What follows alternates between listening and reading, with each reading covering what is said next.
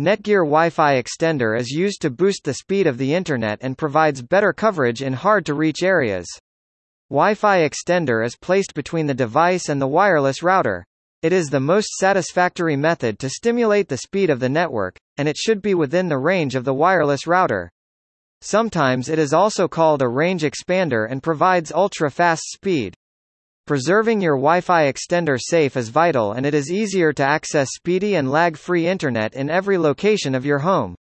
Netgear Wi-Fi extender IP address prevents others from using the extender and permits the extender to talk to the main network. The IP address is a series of numbers, which is allocated to an Internet-connected device. Setting up a Netgear Wi-Fi extender IP address is not a tough task. You can do it without asking for help from someone.